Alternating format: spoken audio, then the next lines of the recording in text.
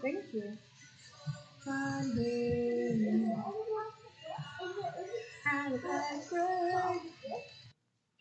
All right, everybody. How are we doing this morning? Good. Did everybody wake up okay? Daylight savings didn't mess anybody up? Nobody got up extra early? I got up extra early because I have 2 kids, so I'm always up extra early, so it doesn't really matter. Why don't we go to God in prayer? Heavenly Father, we are so thankful for your word. Today we're going to take time and really dive into your word and study it and try to understand it and go all through your word. And we're just so thankful that you've given us this book, Lord, that gives us the instructions we need. It gives us the history we need to know. It gives us everything we need to know about being a disciple of Jesus Christ. And so I ask for those who are here today and those who may not be here, but they might listen online later. I just ask that you would open their hearts to really receive the message that you have for them prepared in your word. And I just ask that you would be with them, that they would feel your spirit in every single word. Father, I ask that you would be with me, that you would make my speech clear and concise, so that those who are listening are able to hear it and take it in and understand it and apply it to their lives. And we thank you for your Son, Jesus, and the sacrifice that he gave us. We pray all of this in your Son, Jesus' name. And the church said, Amen. All right. So we're still in our Fingerprints series where we are finding the fingerprints of Jesus all over the book of Genesis. And today what I want to do, I want to look at the life of Abram and talk about the events of his life that point us to Christ. And I thought we'd do something a little bit different with Abram. See, I was thinking about our fingerprints theme, and I was thinking about the way investigators usually find fingerprints on a crime scene. And usually they start with the end result and they work backwards rather than starting with the fingerprints to work forwards, right? They show up at the scene of the crime and they try to piece things back together. So what I want to do a little bit different today is I want to start in the New Testament passage, and then I want us to trace our way back through the scripture until we get back to Genesis in order to find these fingerprints. And so the passage I want us to start with today is in Hebrews chapter 5. And really it's all over Hebrews, but I want to read Hebrews chapter 5, starting in verse 1. Hebrews 5 verse 1 says, "Every high priest is selected from among the people and appointed to represent the people in matters related to God, to offer gifts and sacrifices for sin. He's able to deal gently with those who are ignorant and are going astray, since he himself is subject to weakness. This is why he has to offer sacrifices for his own sins as well as for the sins of the people. And no one takes this honor on himself, but he receives it when he is called by God, just as Aaron was. In the same way, Christ did not take on himself the glory of becoming high priest, but God said to him, 'You are my son, today I have become your father.' And he says in another place, 'You are a priest forever in the order of Melchizedek.'" So by the way, that's Melchizedek, not Melchizedek. The CH in there makes a cuss sound in Hebrew, but it really doesn't matter. Say it however you want to say it.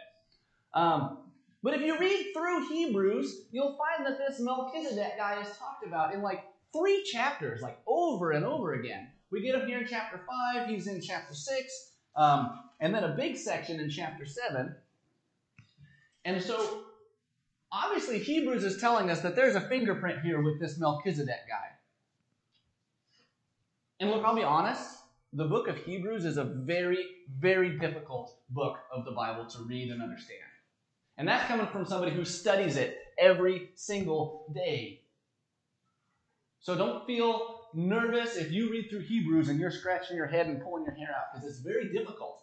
It's an intimidating book because there's so many references to the Old Testament and Old Testament scriptures and history, and he's talking about rituals that we don't understand, and so there's so many connections being made that it can be a little bit overwhelming.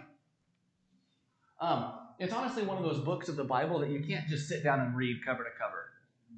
You've got to take it verse by verse and just study it.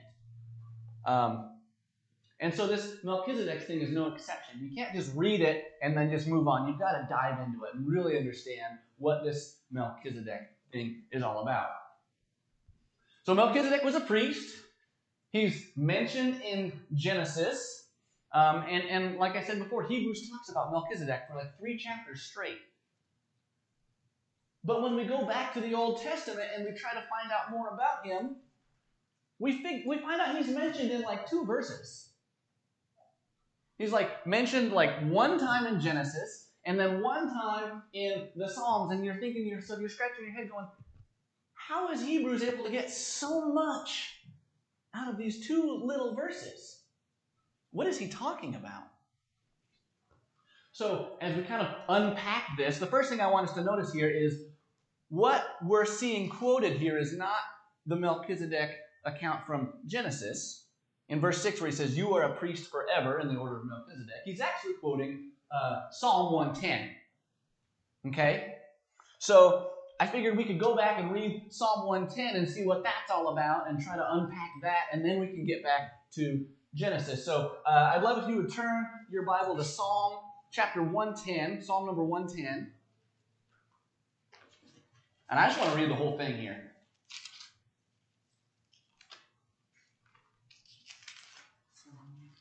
Psalm 110.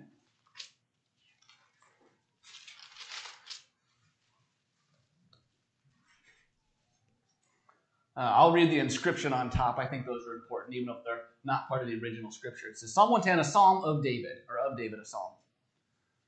The Lord says to my Lord, sit at my right hand until I make enemies a footstool of your feet.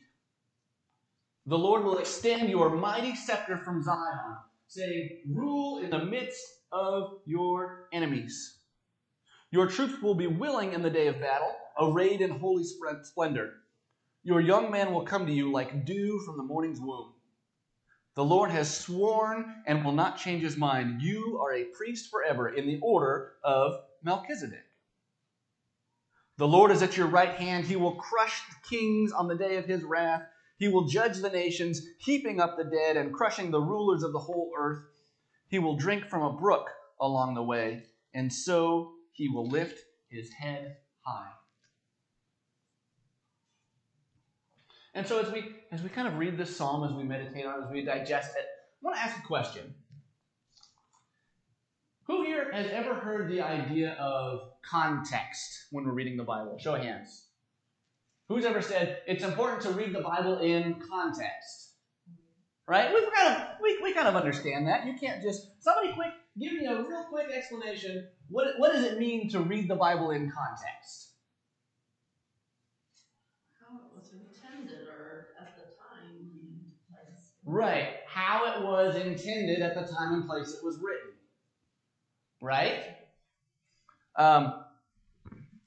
According to who? The person or the people who originally read it, or the person who originally wrote it, right?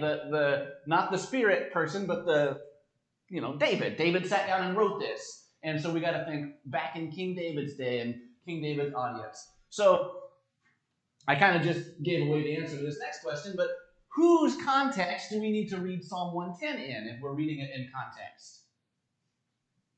David, right. So David was writing this psalm.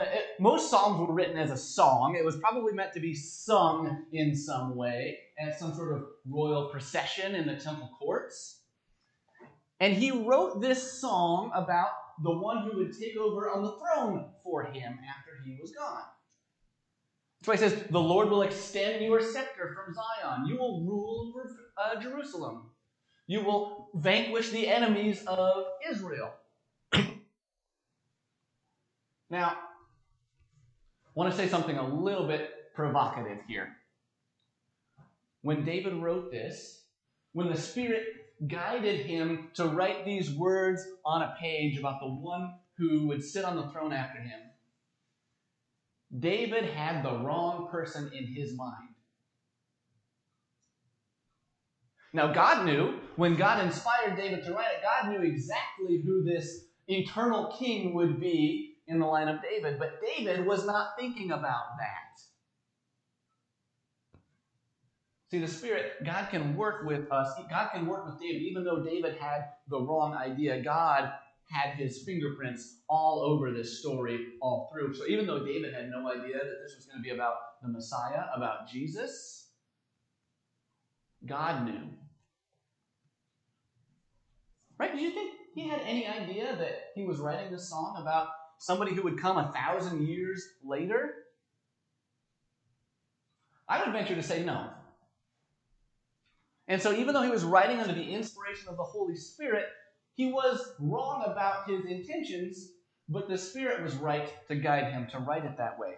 So we have this idea from David's time, from David's context, that there would be an heir to the throne, right? Somebody would take over after David, and he would be king. He would be a descendant of David. And so we get that spelled out for us in 2 Samuel 7.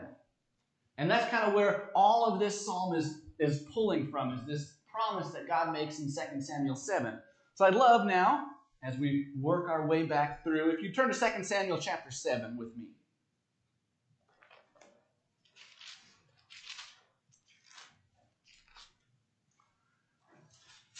I'm going to start in verse 1. I'm going to read through to verse 7 here.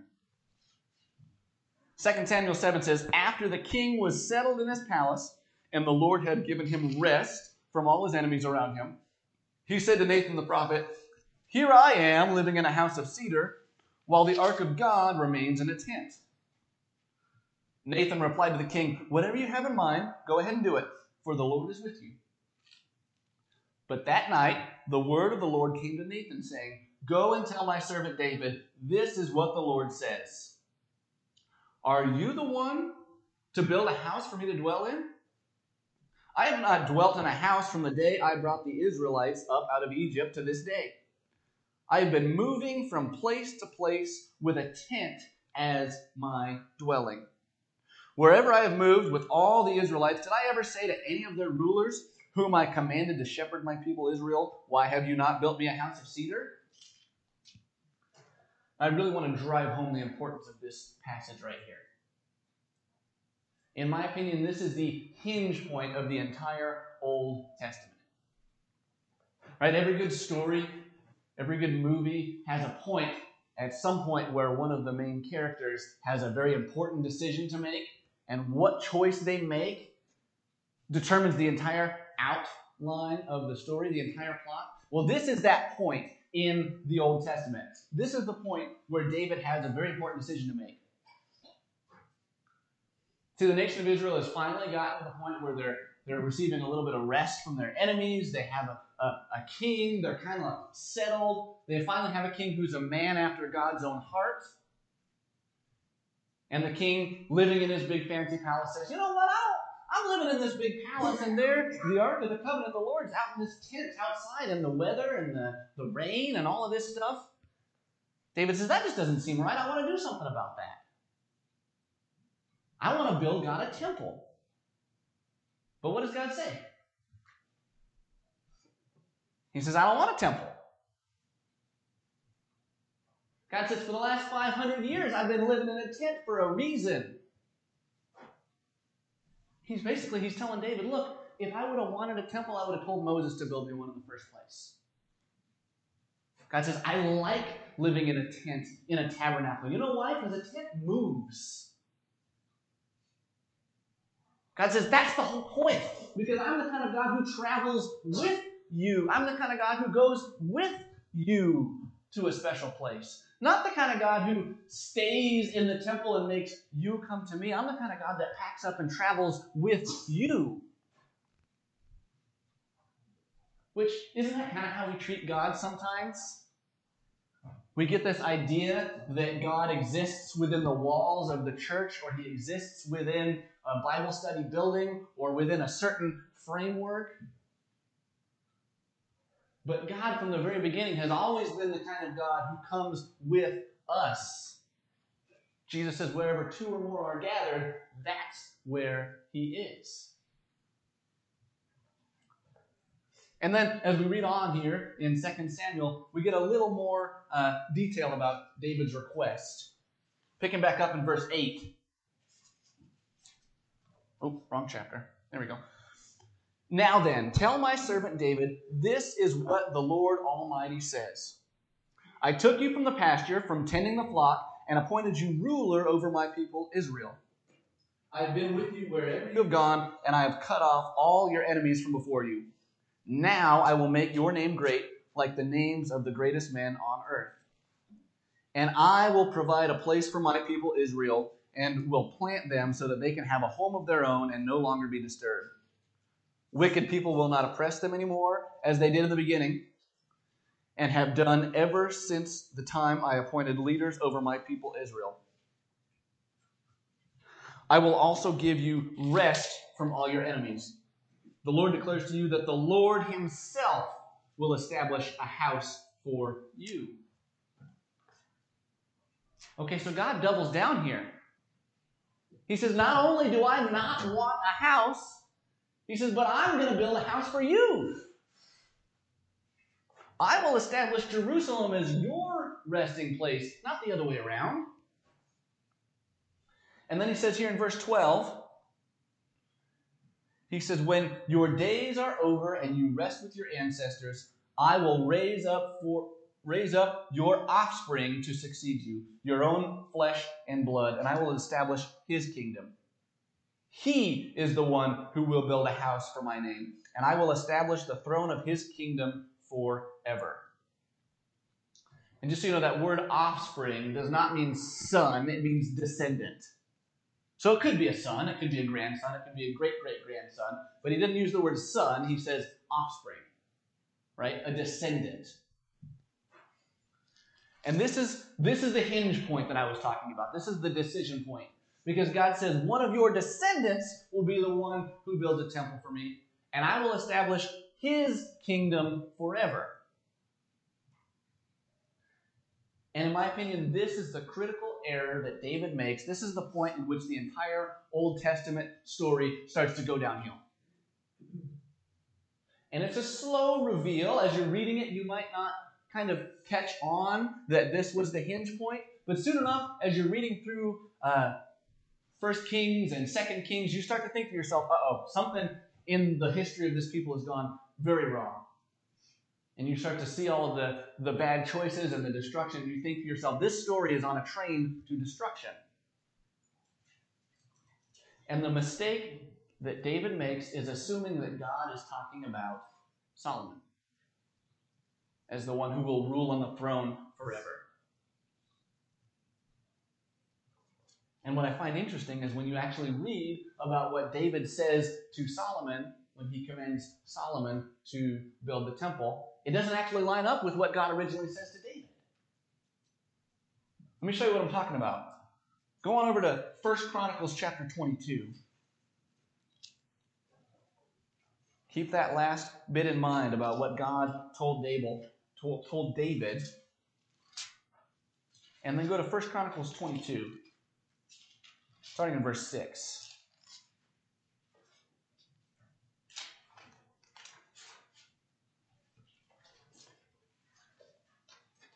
It says, then he called for his son Solomon and charged him to build a house for the Lord, the God of Israel. David said to Solomon, my son, I had it in my heart to build a house for the name of the Lord God. But this word of the Lord came to me. You have shed too much blood and have fought many wars. You are not to build a house for my name because you have shed much blood on the earth in my sight. But you will have a son who will be a man of peace and rest, and I will give him rest from all his enemies on every side. His name will be Solomon, and I will grant Israel peace and quiet during his reign. He is the one who will build a house for my name. He will be my son, and I will be his father, and I will establish the throne of his kingdom over Israel forever. Wait a minute. God didn't say any of that stuff, did he? I mean, David told Solomon that God said all that stuff, but when we go back and read what God actually said to Nathan, who told the story to David, God didn't say any of that stuff. God never mentioned anything about bloodshed or wars. in 2 Samuel? He never said, your son will do it. He said, your descendant, your offspring will build it. God never even mentioned Solomon, yet in 1 Chronicles, David says, yes, the Lord told me that Solomon will be his name, but God never said any of that. And so, going back to my question about the context, we have to be a little bit careful when we read the Old Testament in context, because sometimes the context of David will give us a really wonky idea. We have to read it in Christ's context, in the context of Jesus first. So when we think about Psalm 110, right, we get this confusing picture because we get this idea if from David's context, if Solomon was going to be this great king who ruled Israel and lived on the throne forever, and Solomon was going to be a priest forever in the order of Melchizedek. I mean, if we read the story in that context, we might get the wrong idea that God maybe doesn't keep his promises, right? That's what idea we might get. So, but David was right in one sense. He was right that someone would live on his throne forever, that someone would be the one who would vanquish the enemy. He was just way off base as to who exactly it was. But he did say that whoever it was would be a priest forever in the order of Melchizedek. He said he would mirror Melchizedek somehow. And so with all of that, I want us to finally get to the scripture we're actually supposed to be reading today, and that's Genesis chapter 14. Thank you for going on that journey with me. I feel like it's important. So I'm going to read in Genesis 14, starting in verse 1.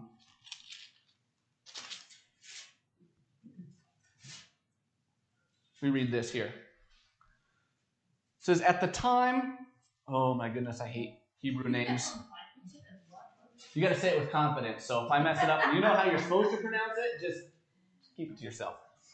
At the time when Aramphel was king of Shinar, Arioch king of Elasar, Kerdalasar the king of Elam, and the title king of Goyim, these kings went to war against Bera king of Sodom, Birsha king of Gomorrah, Shinab king of Admah, Shember king of Zeboim, and the king of Bela, that is Zoar. All these latter kings joined forces in the valley of Sidon, that is, the Dead Sea Valley. For 12 years they had been subject to Kedorlaomer, but in the 13th year they rebelled. In the 14th year, Kedorlaomer and the kings allied with him and went out and defeated the Rephaites in the Ashtaroth Karnaim, and the Zusites in Ham, and the Emites in the Shavah Kiriathaim, and the Horites in the hill country of Seir, as far as El Paran near the desert. Then they turned back and went to En-Mishpat, that is Kadesh, and they conquered the whole territory of the Amalekites, as well as the Amorites who were living in Hazezon Tamar. I should have practiced that before today, but I didn't. Okay, so just for reference, because that can get a little bit difficult, I want to put up a map. Oh, that's hard to see up there. We need bigger screens. We'll do our best here. So basically what just happens there is these, let's go over here. These kings come from way over here, way over into what's like modern day Iran, okay? And they all kind of join forces and they go all the way over down into Israel to fight this battle against the kings of Sodom and Gomorrah. So just for reference, I want you to see that map, because that's not a day trip, right? That's a big military endeavor. That's a long thing. You don't make those kinds of trips unless you're certain that you can win. Okay, so these four powerful kings come over, and they're going to attack here the kings of Sodom and Gomorrah and the three other places there. I already forgot them, but that's all right. We'll pick back up in verse 8. It says, the king of Sodom, the king of Gomorrah, the king of Admah, and the king of Zeboim, and the king of Bela marched out and drew up their battle lines in the valley of Sidon against Kedorlaomer, king of Elam, Tidal, king of Goyim, Aramphel, king of Shinar, and Arioch, king of Elasar. 4 kings against 5. Now the valley of Sidon was full of tar pits, and when the kings of Sodom and Gomorrah fled, some of the men fell into them, and the rest fled into the hills. The four kings seized all the goods of Sodom and Gomorrah and all their food, and then they went away. They also carried off Abram's nephew Lot and his possessions, since he was living in Sodom. A man who had escaped came and reported this to Abram the Hebrew. Now Abram was living near the great trees of Mamre, the Amorite, a brother of Eshcol and Aner, all of who were allied with Abram. All right, we need another map. So over here you can see that's the Dead Sea. All of the kingdoms, Sodom, Gomorrah, Zoar, Zeboim, they all are right there just south of the Dead Sea. And they all join forces and they have this big battle with the other four kings right in that part right below the sea, right there. There's sea right just to the south of the sea. And there's tar pits everywhere. And they get stuck in the tar. And I love that. It's a beautiful picture. Maybe not beautiful. It's a very fitting picture. What was Sodom and Gomorrah known for? Their sin, right? They were known for their sin and not going with the will of God. And so it's no coincidence that we have this mirror, this picture of them being unable to defeat the enemy because they got stuck in their own tar pits. And I think we can see a spiritual aspect of it to us today. We cannot fight our enemies if we keep getting stuck in the tar pits of our own sin. Right? I think that's an important lesson we can learn. They literally got stuck in tar pits, but there's also this aspect of they got stuck in their own sin. And they were not able to fight their own battles. I'm going to read verse 14 here. 14:14 says, when Abram heard that his relative had been taken captive, he called out the 318 trained men born in the household and went in pursuit as far as Dan. During the night, Abram divided his men to attack them, and he routed them, pursuing them as far as Hobah, north of Damascus. He recovered all the goods and brought back his relative Lot and his possessions, together with the women and the other people. Okay, so basically, this whole battle happens. They take Lot. One of the guys escapes. He goes and tells Abram, hey, these kings came and they got Lot. And so Abram chases them from the Dead Sea. Now we're zoomed out, and chases them all the way up to the top of the screen there, north of Dan, and defeats them with 318 men. Now remember, I told you that this was a big military victory. Right? They were going to come in and they were just going to wipe clean. You don't make that big long trip unless you've got the goods to deliver. And so the fact that Abram was able to defeat them with 300 guys is a big deal. Right? It meant that the Lord was with him. This was a divinely inspired encounter. And then we finally, on his way back, he gets Lot, he defeats the four kings, and he's on his way back. And we get the moment we've been waiting for, because we've been reading Hebrews, and we've read Psalms, and we keep hearing about this Melchizedek guy, and we want to know all about him, so here's what we get. Verse 17 through 20. It says, after Abram returned from defeating Kedorlaomer and the kings allied with him, the king of Sodom came out to meet him in the valley of Sheba, that is, the king's valley. Then Melchizedek, king of Salem, brought out bread and wine. He was a priest of the God Most High. And he blessed him, saying, blessed be Abraham by God Most High, creator of heaven and earth, and praise be to God Most High, who delivered your enemies into your hand. And then that's it. That's like those two parts are the only times that Melchizedek is ever mentioned ever again in the Old Testament. The psalm and that little bit right there. So this battle happened, and then some random priest shows up out of nowhere and then says a blessing, and then he's gone, right? So what are we supposed to make of all that? Well, part of the reason I wanted to show you all of those maps up there is I wanted you guys to have a picture in your head of where all of this is taking place.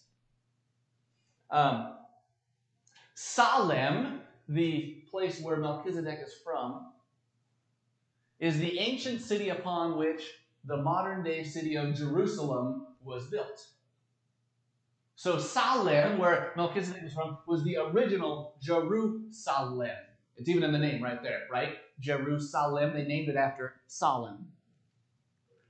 And that word Salem means peace. And we actually hear about that in Hebrews 7. So he's in a city called Peace. Jerusalem means city of peace. Jerusalem. And Melchizedek, we also find in Hebrews 7, the word Melchizedek means king of righteousness. Zedek means righteousness. And so we have this guy, he's the king of peace, the king of righteousness, and he meets Abram where? It says in the valley of Shaveh, the king's valley. So, in the city of Jerusalem, on the southeast side, so Jerusalem kind of sits up on a hill. Today, and back in Jesus' day, there was walls around it. It's up on a hill, and then there's a little valley, and then there's some mountains off to the southeast. And the valley right there, that's the valley of Shaveh, right? So there's Jerusalem on a hill, valley, and then some mountains. That's the valley of Shaveh. And the mountains on the other side that make the valley, today we would call them the Mount of Olives. Okay? And so right at the base of the Mount of Olives, there's this little place that today we call the Garden of Gethsemane. Okay? You guys kind of picturing where we're at now, where Abram is meeting this King of Peace? And so when we put that all together, we get the King of Righteousness, the King of Peace. That ring any bells yet? Who's the Prince of Peace? The King of Righteousness, the King of Peace, meets Abram at the Garden of Gethsemane, at the foot of the Mount of Olives, and he says a blessing. And he brings bread and wine. That was in verse, hopefully I still read it. Verse, 15. Thank you. Yeah. He brings bread and wine and says a blessing in the Garden of Gethsemane. And says, "Praise be to God Most High, who delivered your enemies into your hand." The same God who several thousand years later would deliver the final enemy into the hands of Jesus. The same Jesus God promised to Abraham when he said, "Surely I will bless you and make your descendants as numerous as the stars in the sky and the sand on the seashore." He says, "Your descendant will take possession of the cities of their enemies, and through your offspring, all nations on earth will be blessed because you have obeyed me." And I know we did all of that work and all of that Bible digging and peeling back and trying to understand this. But the purpose of all of that work and all that study and peeling back scriptures and trying to understand things is when we go from King David, the Psalms, to King Solomon, back to Genesis, we learn what? Something we already know, right? That Jesus is Lord, Jesus is King. So what? What's the point of all that? Well, number one, I want you guys to understand and really appreciate the fact that God is behind every single word in this book. It's not something you just read through once a year on your read the Bible in a year plan and you get to March and you get around to Ecclesiastes and then you're like, I'm tired of this. It's something we need to spend every day in. Because there's so much here that God is trying to tell us, He's trying to show us, but the only way we're going to get it is if we read it and we read it again and again and again. We start to see all these connections that He's made for us. Because this thing was written by 40 different human beings sat down and actually put pen to parchment. And you can't tell me that this story all just lines up perfectly without there being a God behind all of it. Because you can't get 40 different people in the same room together to agree on one thing, let alone 40 different people across a couple thousand years time span. And so our job is to spend time in the Word. And I know as we're moving into the holidays, things can get busy. We've got family coming over, but you cannot neglect the time you spend in God's Word because there's so much in it that you can miss. And so that's the number one thing I wanted to encourage you all, is to be able to spend time in God's Word and really just study it every single day. And I want us to take away the idea that God never, when God sent Melchizedek to Abraham, he never intended that to turn into an earthly king and an earthly temple and an earthly kingdom. Right? From that divine appointment, had nothing to do with Solomon. It had nothing to do with the temple and all of this earthly stuff. It had nothing to do with the building that we're sitting in right now. We're talking about eternal stuff. We're talking about heart stuff. Because we have a God who will travel with us. And so I don't know if that inspires you or if it scares you, but I just want to, I don't know what your daily routine looks like, but I ask you as we go into the holidays to spend time in God's Word, not just on Sunday, not just on Tuesday night Bible studies. Every single day I want you to read the story of our King, our eternal King, and submit to His will because He's the ruler over everything.